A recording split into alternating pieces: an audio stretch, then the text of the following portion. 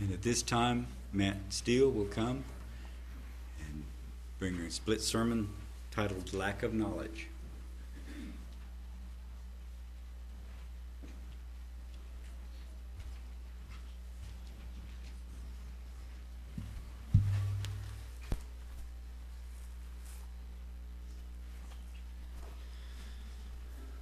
Good afternoon, everybody. I had a hard time preparing this message. Didn't really want to prepare this message. Sometimes you get an idea or a topic or something that somebody said to you or something that you read or heard, and it inspires a message, and it just almost writes itself. But this message was not one that I wanted to write, for many different reasons. But it was a difficult one, and I tried to do something else, but nothing else came, so I will proceed. The events of 8 days ago are still, of course, very raw in our minds. They were disturbing, they were sickening, saddening to indescribable levels. To make sense of what happened 8 days ago in human terms, it's indescribable. Human words fail. There's nothing I could say, there's nothing anyone could say, is there? In fact, to the point that I didn't turn on the television or the radio. I didn't want to hear what all the talking heads would be espousing, all the solutions that the politicians say that they have to the problem. I didn't want to hear it. I read a little bit online just to get the specifics. And then even then, I, in some ways, regretted it. All of the conversation and the news media and everything that has happened as a result of it is vanity. Vanity. All of it empty. Nothing anyone can do or say will ever restore the preciousness that was lost. Nothing. And I'm mindful, we don't observe Christmas. But that has got to be a very difficult day for the parents of those children.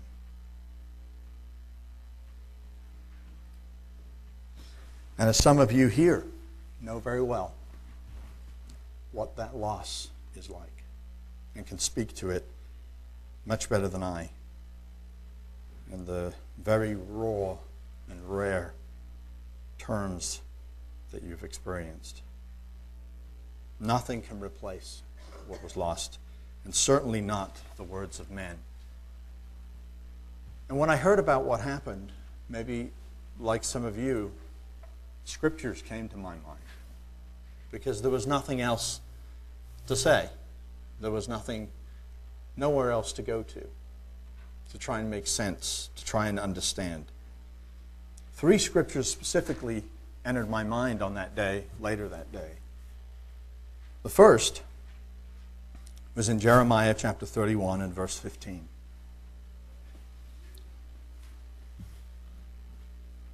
Thus says the Lord, a voice was heard in Ramah, lamentation and bitter weeping. Rachel weeping for her children, refusing to be comforted for her children, because they were no more. I focused on that verse a lot. Most of last week. I put it on my Facebook. Dwelt on that. Prayed for the families around that scripture. And I think that it was good to use that scripture and to focus that way. But then I realized something.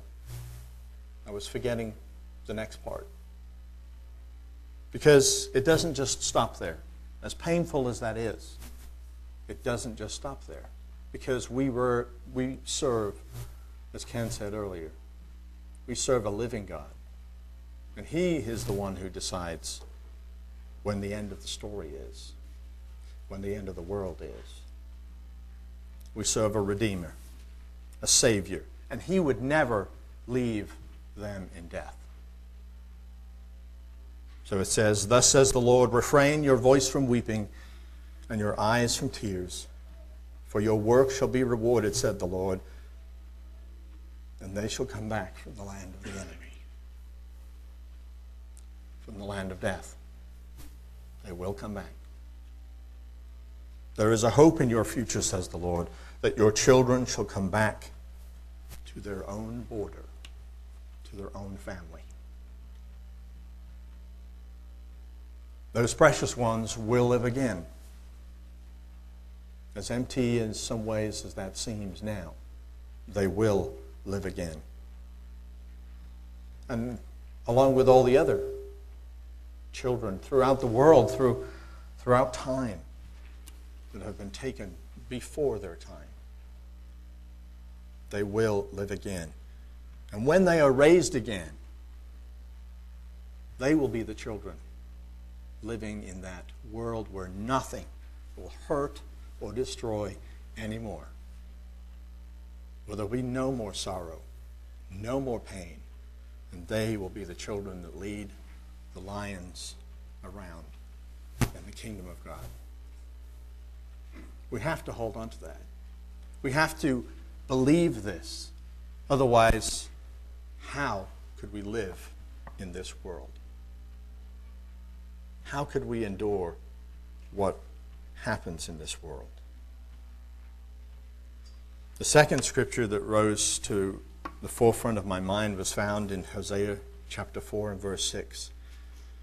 God says, "My people are destroyed for lack of knowledge." Lack of knowledge. What does that mean? What does it mean that His people are destroyed for lack of knowledge? Does it mean that these things happen because we don't understand gun control?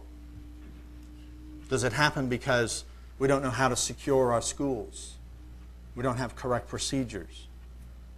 Does it happen because we don't understand the mental health issues of individuals and those in our community? What is the knowledge that we are missing? In a very effective and enlightening blog and article, and I got this from my brother-in-law Trevor, John Eldridge, a respected Christian author, helps in part to answer some of this question of what the lack of knowledge is that causes our destruction. He says, "I hope you will forgive my honesty, but I do not understand the shock, the grief. The grief I understand. The speechlessness, the staggering and profound sorrow, the overwhelming sense of violation. These I understand. We are reeling from yet another assault of darkness. But our shock reveals something else altogether, something even more dangerous than armed violence. I'm describing a naivete about the world that Christians, at least, should not be toying with." In his brilliant essay, The Wind in the Trees, G.K. Chesterton explains our misunderstanding by means of a great storm that he experienced. He says, "I'm sitting under tall trees with a great wind boiling like surf around the tops of them, so that their living load of trees rocks and roars. The wind tugs on the trees as if it might pluck them from the roots and all out of the earth like tufts of grass." Or, to try yet another desperate figure of speech for this unshakable energy, the trees are straining and tearing and lashing as if they were a tribe of dragons, each tied by the tail. As I look at these top-heavy giants tortured by invisible and violent witchcraft, a phrase comes back to my mind. I remember a little boy of my acquaintance who was once walking in Battersea Park under just such a torn skies and tossing trees. He said at last to his mother, "Well, why don't you just take away the trees, and then it wouldn't wind?" Nothing can be more intelligent or natural than this mistake. Anyone looking for the first time at the trees might fancy that they were indeed vast and titanic fans, which, by their mere waving, agitated the air around them for miles. Nothing, I say, could be more human and excusable than the belief that it is the trees which make the wind. Indeed, it is a belief so human and excusable that it is, as a matter of fact, the belief of about 99 out of 100 of the philosophers, reformers, sociologists, and politicians of the great age in which we live. My small friend was, in fact, very like the principal modern thinkers, only much nicer. Chesterton was describing the naivety that has since paralyzed the world, a naivety that is revealed by our shock. What do you really believe about the cause of the storm?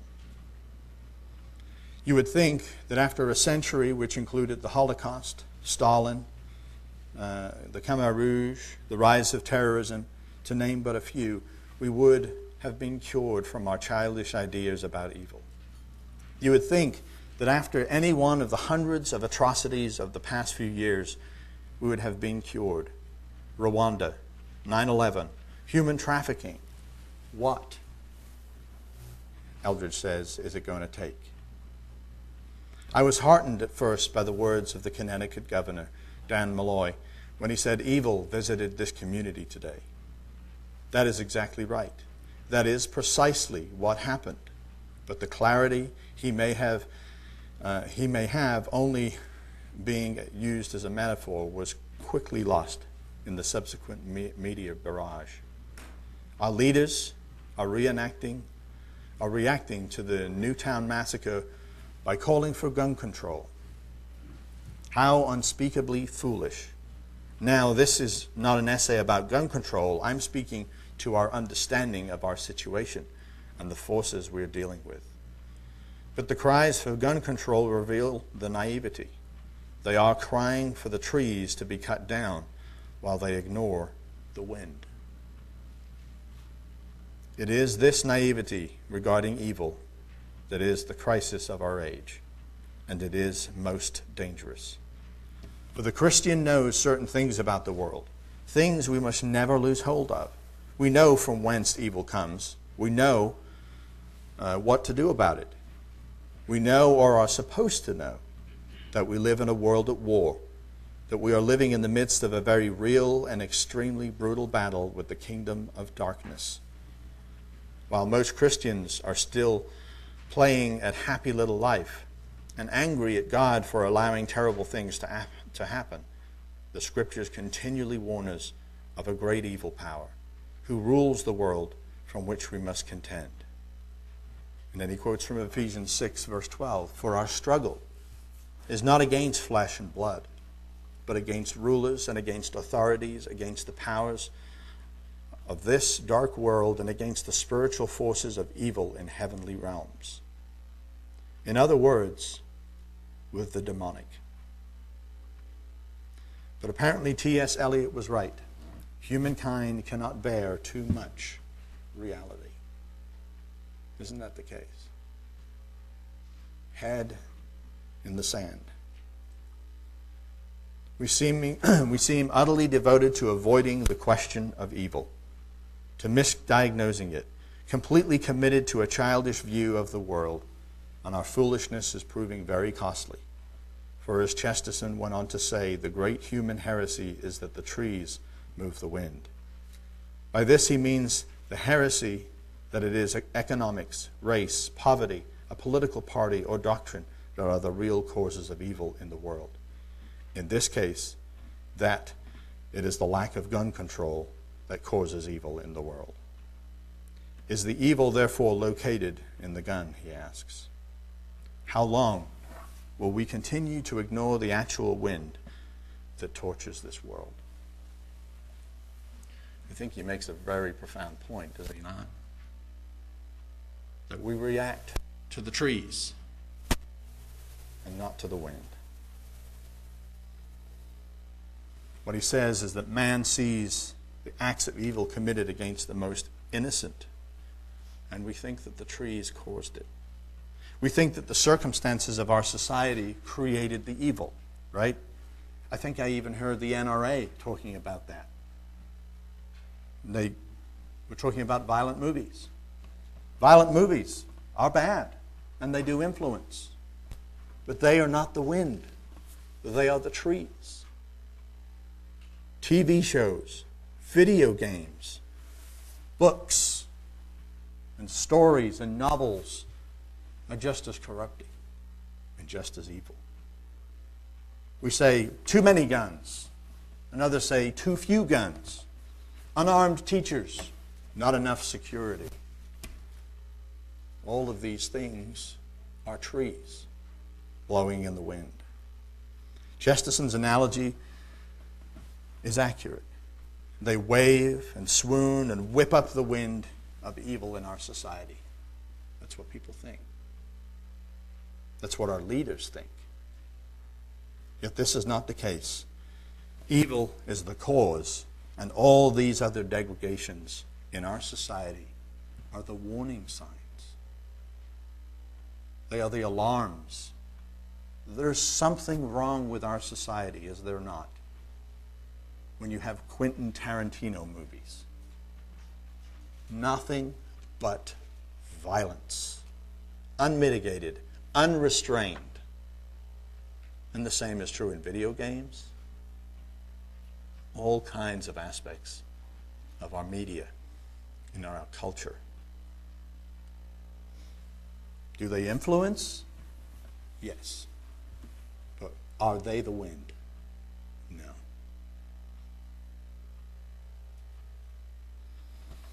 We, as a people, are destroyed because we don't have this knowledge. As a community, as a nation, we don't have the knowledge of evil. We cannot, as a society, have knowledge of evil. It is impossible. Why? Because we have adopted the religion of evolution.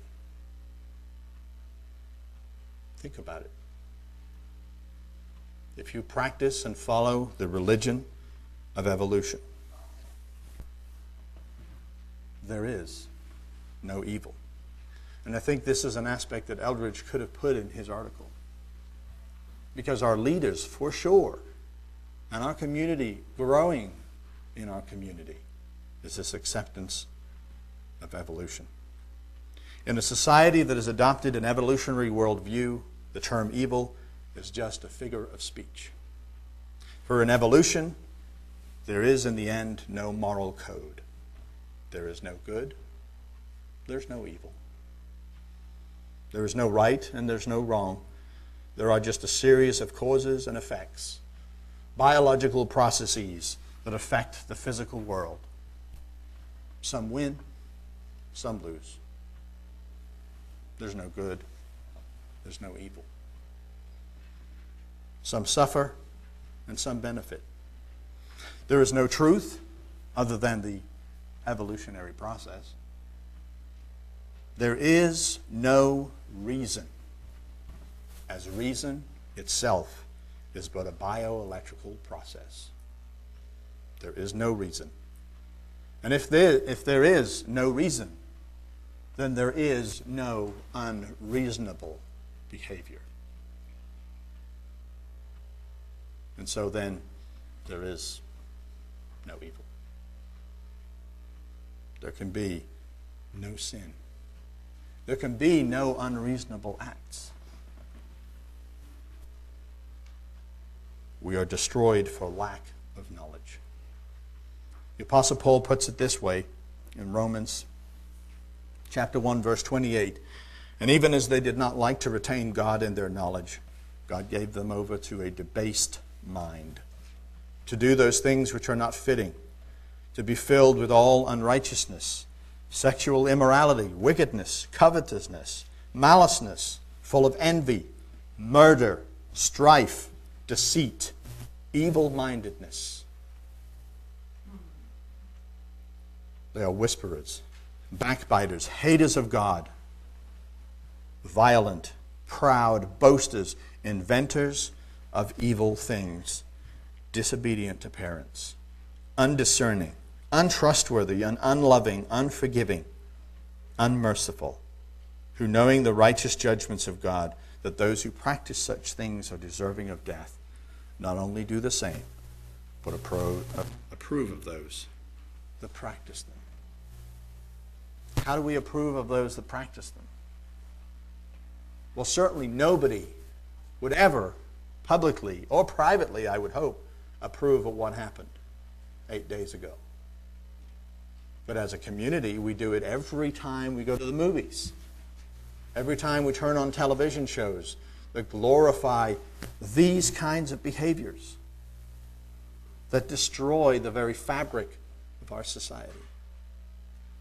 As a community, we approve of these things. We actually pay money to go watch somebody do these things.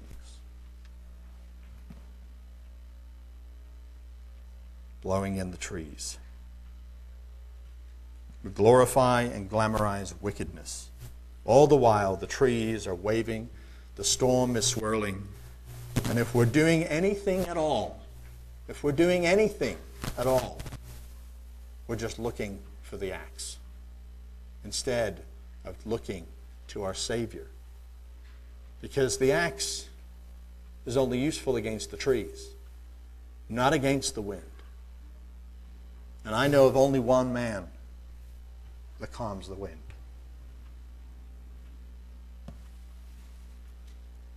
In Isaiah chapter 59 and verse 1, it says, "Behold, the Lord's hand is not shortened, that it cannot save, nor his ear heavy, that it cannot hear. But your iniquities have separated you from your God, and your sins have hidden his face from you, so that he will not hear. For your hands are defiled with blood, and your fingers with iniquity. Your lips have spoken lies, and your tongues have muttered perversity. No one calls for justice, nor does anyone plead for truth. They trust in empty words and speak lies. They conceive evil and bring forth iniquity." And then dropping down to verse 9, "Therefore justice is far from us, nor does righteousness overtake us. We look for light, but there is darkness, for brightness, but we walk in blackness. We grope for the wall like the blind, and we grope as if we had no eyes. We stumble at noonday as at twilight. We are as dead men in desolate places." And as evil and as wicked and as soul-destroying as 8 days ago was, we haven't seen anything yet. Evil can never be understood when we practice the religion of evolution. Righteousness can never be understood either. And you know, Satan has manipulated large portions of our country, of our leadership for sure, of our politicians and our media, manipulated into thinking that he himself does not exist. And he's fine with that. Because it also means he's manipulated them to thinking that God does not exist. And in a certain sense, it's true, isn't it? Because to large sections of our country, God doesn't exist. And we just read it's almost the other way around too. Because God does not see us because of the sin. We are hiding from us. Or hiding behind. And all of that is fine. Yeah, you can not believe in God, and you can not believe in Satan, and you can not believe in evil, as long as you're willing to suffer the consequences. Because we want God to be out of our lives, to be over here, somewhere else, to not get in the way of how we want to live. But man, is he the fall guy when something happens we don't like.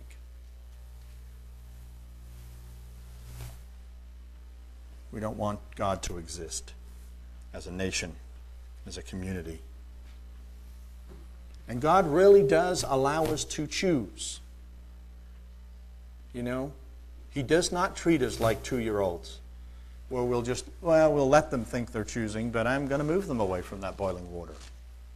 At some point, God stops doing that. He tells us, I will stop doing that. At some point, He cannot support our lifestyle anymore. He cannot bear to watch what we do. He is merciful and patient, and He will try and warn us. He'll bail us out many times. We can always point to those times, personally and as a nation and as a world. But when we are so immersed in evil, He can no longer shield us. He can no longer protect us.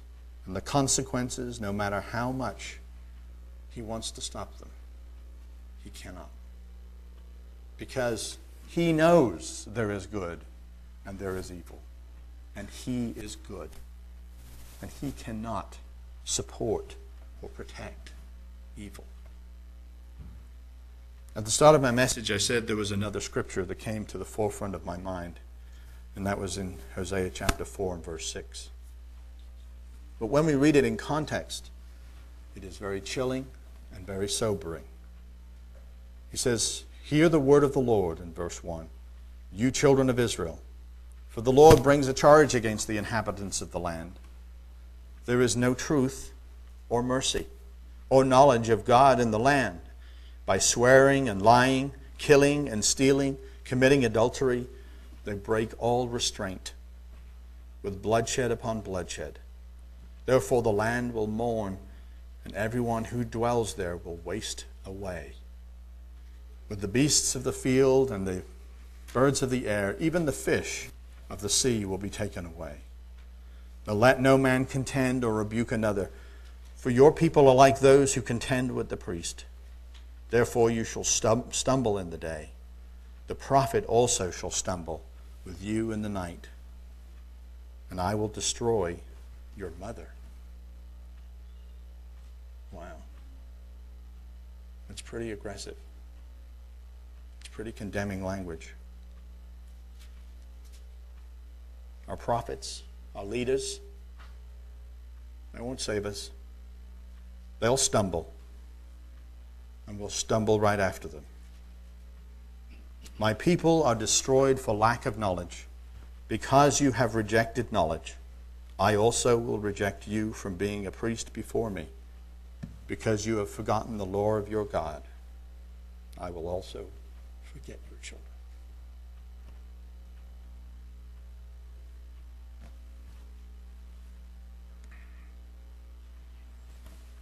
Evil exists in the world. It is pervasive.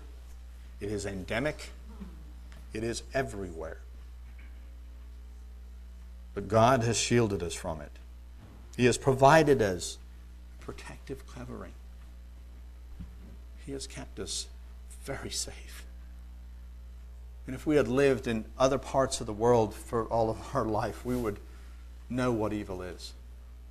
Where it happens daily. It's still shocking and surprising to us because it happens rarely.